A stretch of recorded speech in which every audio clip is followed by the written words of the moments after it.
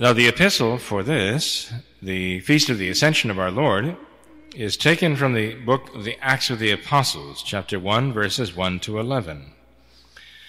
The former treatise I made, O Theophilus, of all things which Jesus began to do and to teach, until the day on which, giving commandments by the Holy Ghost to the apostles whom he had chosen, he was taken up, to whom also he showed himself alive after his passion by many proofs, for 40 days appearing to them and speaking of the kingdom of God. And eating together with them, he commanded them that they should not depart from Jerusalem, but should wait for the promise of the Father, which you have heard, saith he, by my mouth. For John indeed baptized with water, but you shall be baptized with the Holy Ghost not many days hence. They therefore, who were come together, asked him, saying, Lord, wilt thou at this time restore the kingdom to Israel?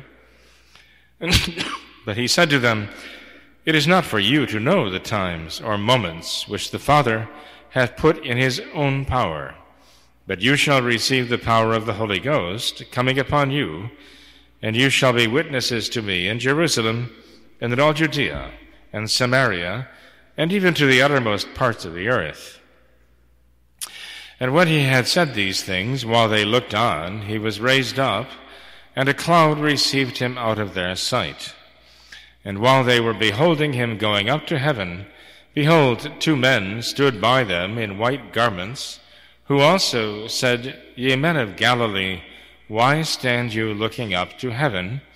This Jesus, who is taken up from you into heaven, shall so come as you have seen him going into heaven. Please stand for the Holy Gospel. The Gospel is taken from that according to St. Mark, chapter 16, verses 14 to 20. In the name of the Father, and of the Son, and of the Holy Ghost, amen. At that time, as the 11 were at table, Jesus appeared to them, and he upbraided them with their incredulity and hardness of heart, because they did not believe them who had seen him after he was risen again. And he said to them, Go ye into the whole world, and preach the gospel to every creature. He that believeth and is baptized shall be saved, but he that believeth not shall be condemned. And these signs shall follow them that believe. In my name they shall cast out devils. They shall speak with new tongues. They shall take up serpents. And if they shall drink any deadly thing, it shall not hurt them. They shall lay their hands upon the sick, and they shall recover. And the Lord Jesus, after he had spoken to them, was taken up into heaven, and sitteth at the right hand of God. But they going forth preached everywhere, the Lord working with all, and confirming the word with signs that followed. Thus far, the words of today's Holy Gospel. Please be seated.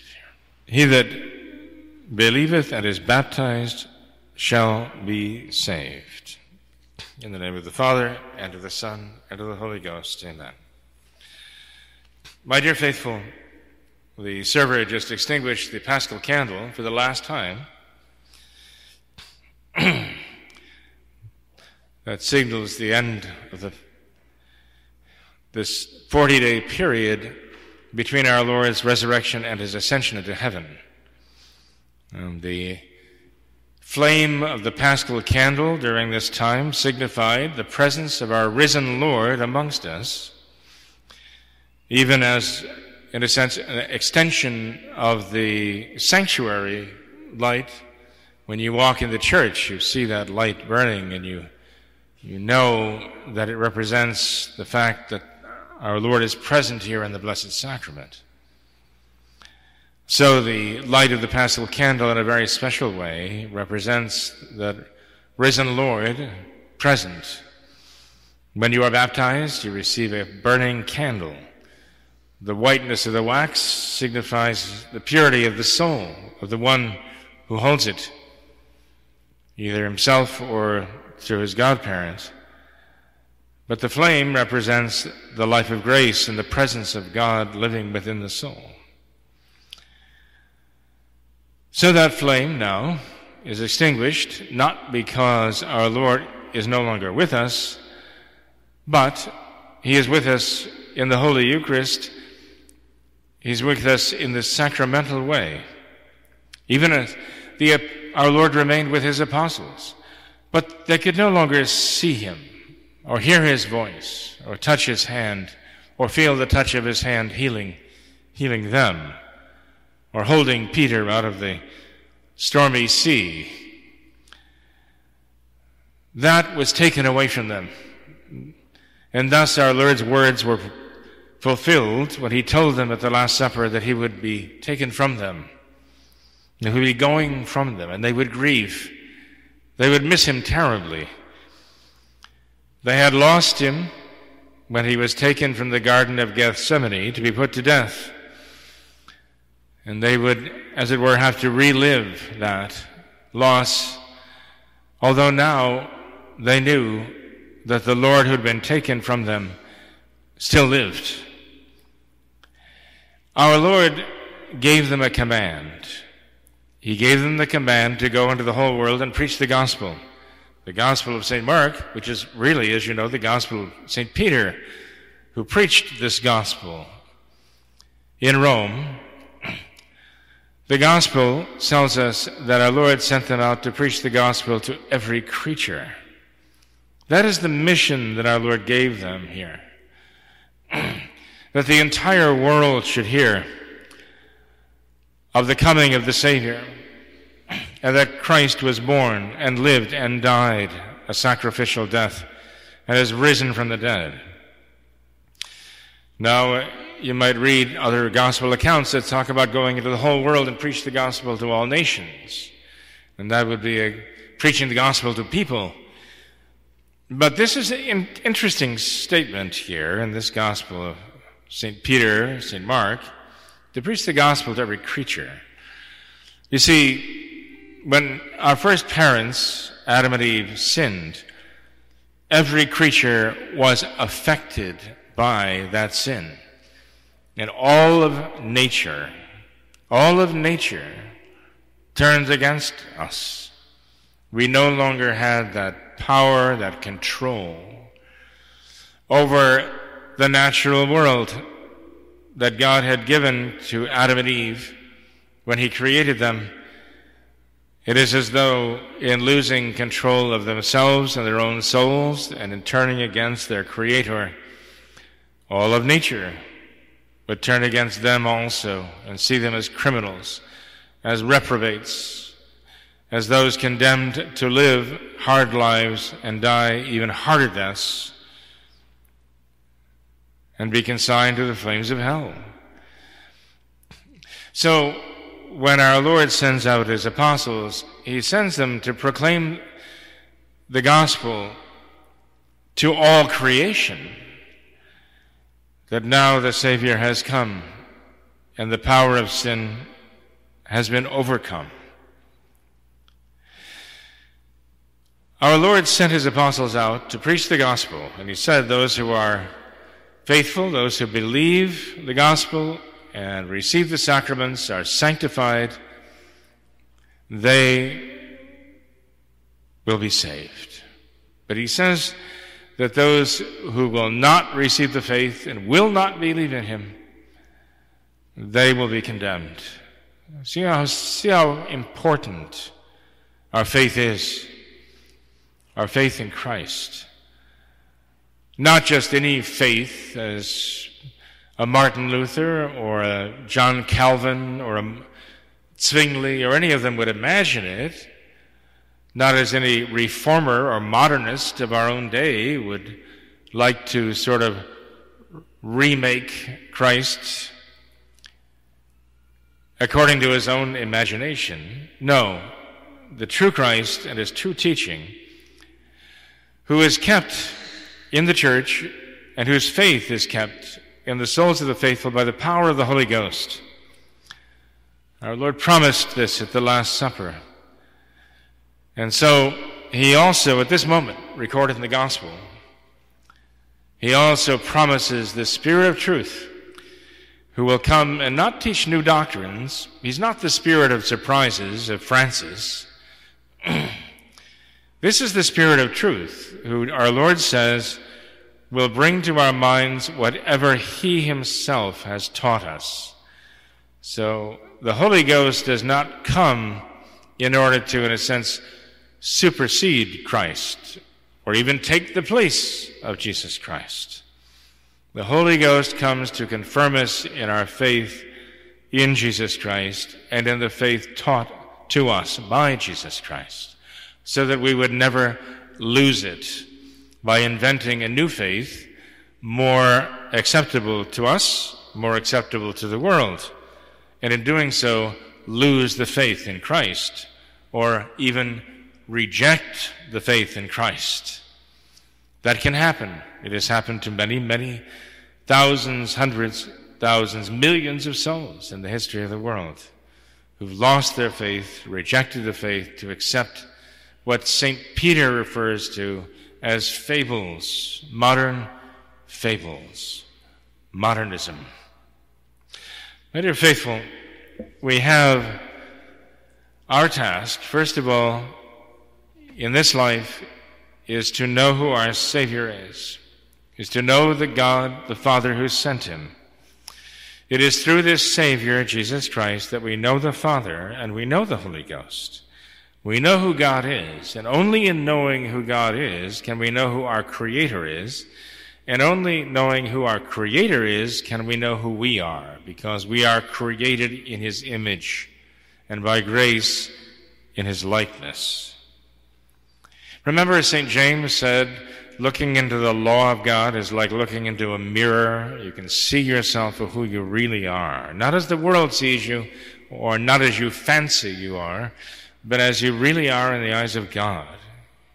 And that's the one thing that matters, really. To know God by faith, and in the reflection of yourself in that faith, to know who you are. And in that faith, you find hope. And in that faith and that hope, you find charity, divine love. These are the three things that save souls. Without them, no soul will be saved. With them, no soul can be lost. St. Mark talks about healing those who are sick, not being sickened by poison oneself. And in other places, St. Paul talks about the gift of prophecy and the gift of speaking in tongues. In 1 Corinthians chapter 12, St. Paul talks about these things. But he makes it very clear that these are not the essence of the faith. These are not the essence of the Catholic religion, these things. He says these are signs of divine power, and they're signs that what is being preached is from God. So St. Gregory the Great said that these signs of speaking in tongues and prophecy and so on, they are not given for the benefit of the one who does them, because the one who does these things already has faith. He already believes.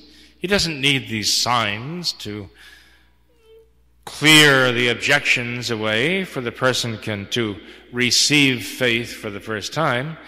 The person who believes and therefore is given the powers of prophecy and speaking in tongues and other things, that person doesn't need these signs in order to enable him to believe. These signs are given for unbelievers. They're given for those who don't have faith, to make them understand that what is being preached has the endorsement of God and the authority of God behind it.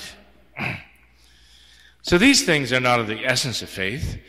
St. Paul, in that passage, 1 Corinthians chapter 12, finishes by saying, I will show you the greater gifts. And then we read in 1 Corinthians 13 about faith and hope and charity. And St. Paul ends that brief chapter 13 by saying, the greatest of these is charity. There you have the essence of the spiritual life of the soul. This is what our Lord sent the apostles out to bring to the world, to preach to the world. The justification of the soul by sin, the justification of the soul by the power of Christ's sacrifice, the sanctification of the soul by grace, by the power of Christ's sacrifice, and ultimately the spiritual life begun here on earth, brought to completion in fruition in eternity in everlasting life, in the love of God. That's the essence of the faith. But notice, faith is absolutely necessary. It is the beginning. We must pray to God for the grace of a strong faith. The devil wants to destroy the life of God in the soul, and he wants to destroy it at the very root. And the root of that life of God in the soul is faith. And the devil wants to destroy the faith in every single soul. That means your soul. That means my soul. And the devil has had a chance to study each and every one of us, and he does study each and every one of us, not out of love, but out of hatred. Not out of benevolence, because he wishes us well. The devil studies each and every one of us out of malice, as he wants to find the weakness whereby he can destroy faith. He wants to find the way that he can extinguish faith in every soul. And he knows that each soul has its weaknesses. He looks for those to find the way to destroy faith, to destroy faith. Count on it. That's what he does. His whole existence now is about that. And he will try to find a way to get to your faith and to extinguish it. Whether he will use your pride or your sensuality, whether he'll use your hurt feelings or your anger or laziness, he'll find a way. If he can. And you must pray for a strong faith. You must nurture your faith. You must feed your faith. You nurture your faith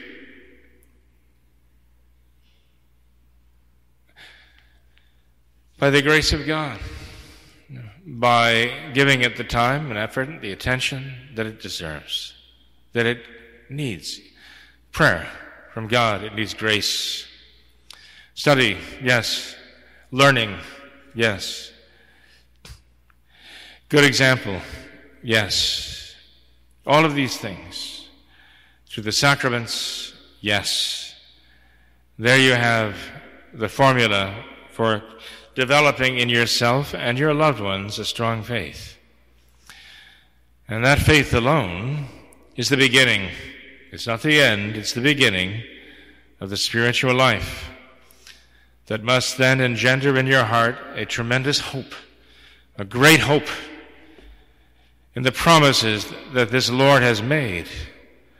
Your faith in him and what he's taught you and what he's done for you then should give birth to a great hope in you. And that hope in you then should encourage in you a great love for him,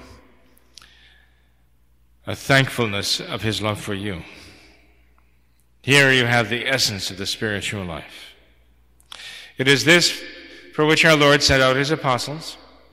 It is this for which our Lord gives himself daily on the altar, that he may live within your heart and soul in faith and hope and charity, in grace. Pray for a strong, for a powerful faith, an invincible faith that is protected, well fortified against the devil's efforts to find a way to breach the walls to destroy it. Ask our Lord for his help in this. Turn to Our Lady. As you know, there was a day on this earth when there was only one person who still believed. That one woman of all mankind still believed, even as she received the body of the Savior, stiff and lifeless and covered with dirt and grime and blood and spit, and it was placed in her arms, she still believed. Yet even as she carried that corpse to the tomb, with the help of John and some of the others, and laid that body in the tomb, she still believed. And even as they rolled the stone across the opening of that tomb and sealed it tightly, and saw the guards arrived, she still believed. And this, our Blessed Mother, really is Our Lady of Faith. And so we should also ask her, who knew what it was to be the only one who still maintained the faith like a lone sanctuary lamp in the whole world. We should ask her to obtain for us a stronger faith, and not only for ourselves, but for our loved ones too, whose faith is challenged, whose faith is wavering, whose faith might appear to be extinguished. We should pray to Our Lady of Faith to rekindle the faith in their souls. Ask our Lord that you will take to heart the meaning of faith, the importance of the faith, the grace of faith, and that your souls be burning always as that sanctuary lamp, representing there faithfully the grace of Christ within you. May God bless you. In the name of the Father, and of the Son, and of the Holy Ghost, amen.